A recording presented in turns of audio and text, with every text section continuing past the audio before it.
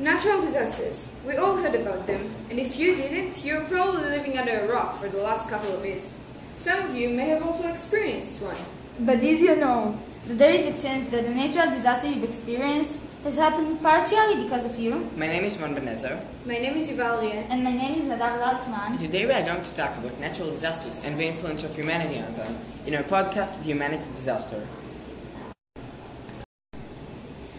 Natural disasters are usually defined as natural phenomena that affect or harm people.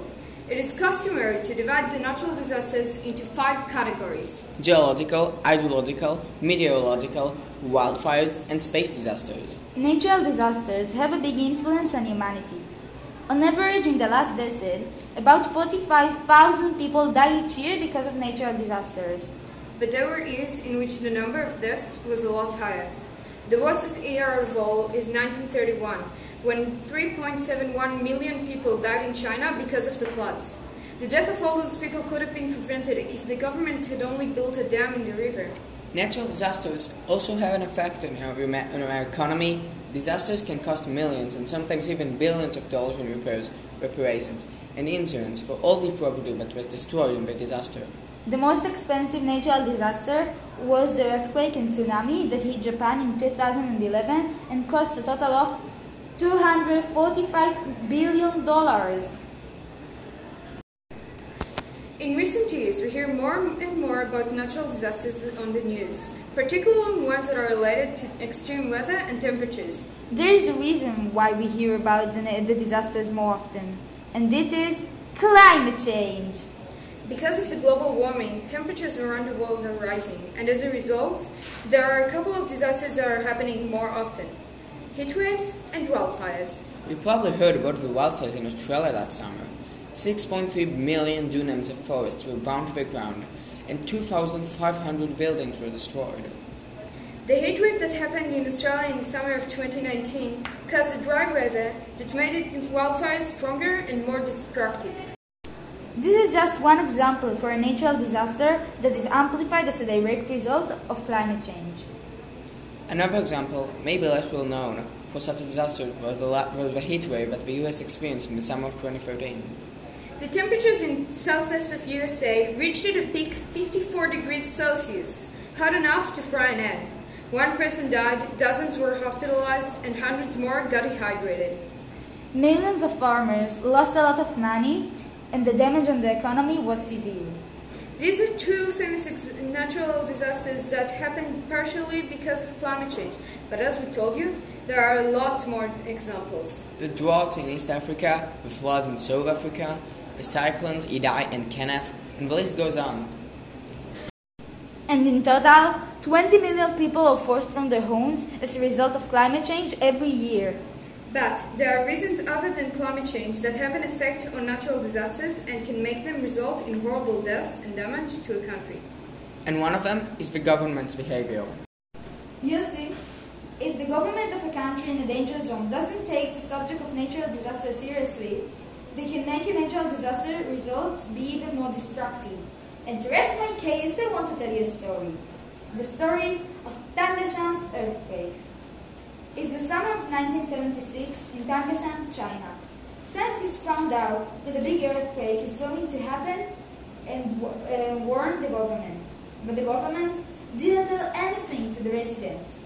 The scientists were right, and 2 days later, a catastrophic earthquake hit Tangshan. 242,000 people died, 160,000 were hurt, 93% of the buildings in Tangshan were destroyed, and the disaster cost a total of $1.5 billion. After the earthquake, the Chinese government decided not to ask for help from other countries, and as a result, thousands of people were stuck under the ruins, and almost all of those people died.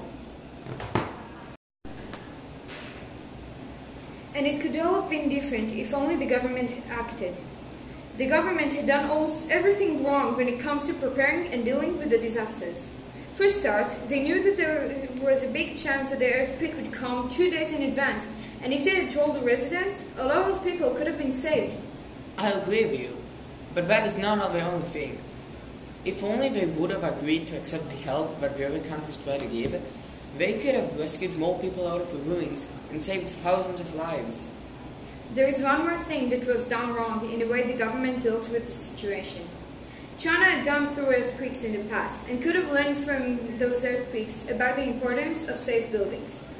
During the time that passed between each disaster, they had enough time to base on those ideas when building new structures, and by doing that, they could have reduced the harm caused by the disaster.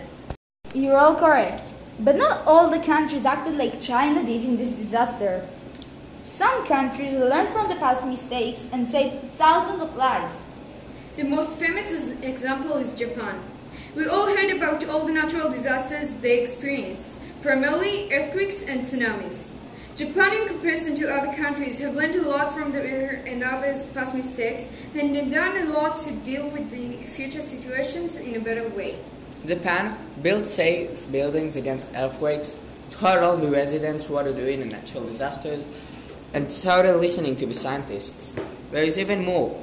Japan has the most advanced and innovative natural disaster alert system out of any country in the world, and in case of an emergency, can send alert messages to residents' phones.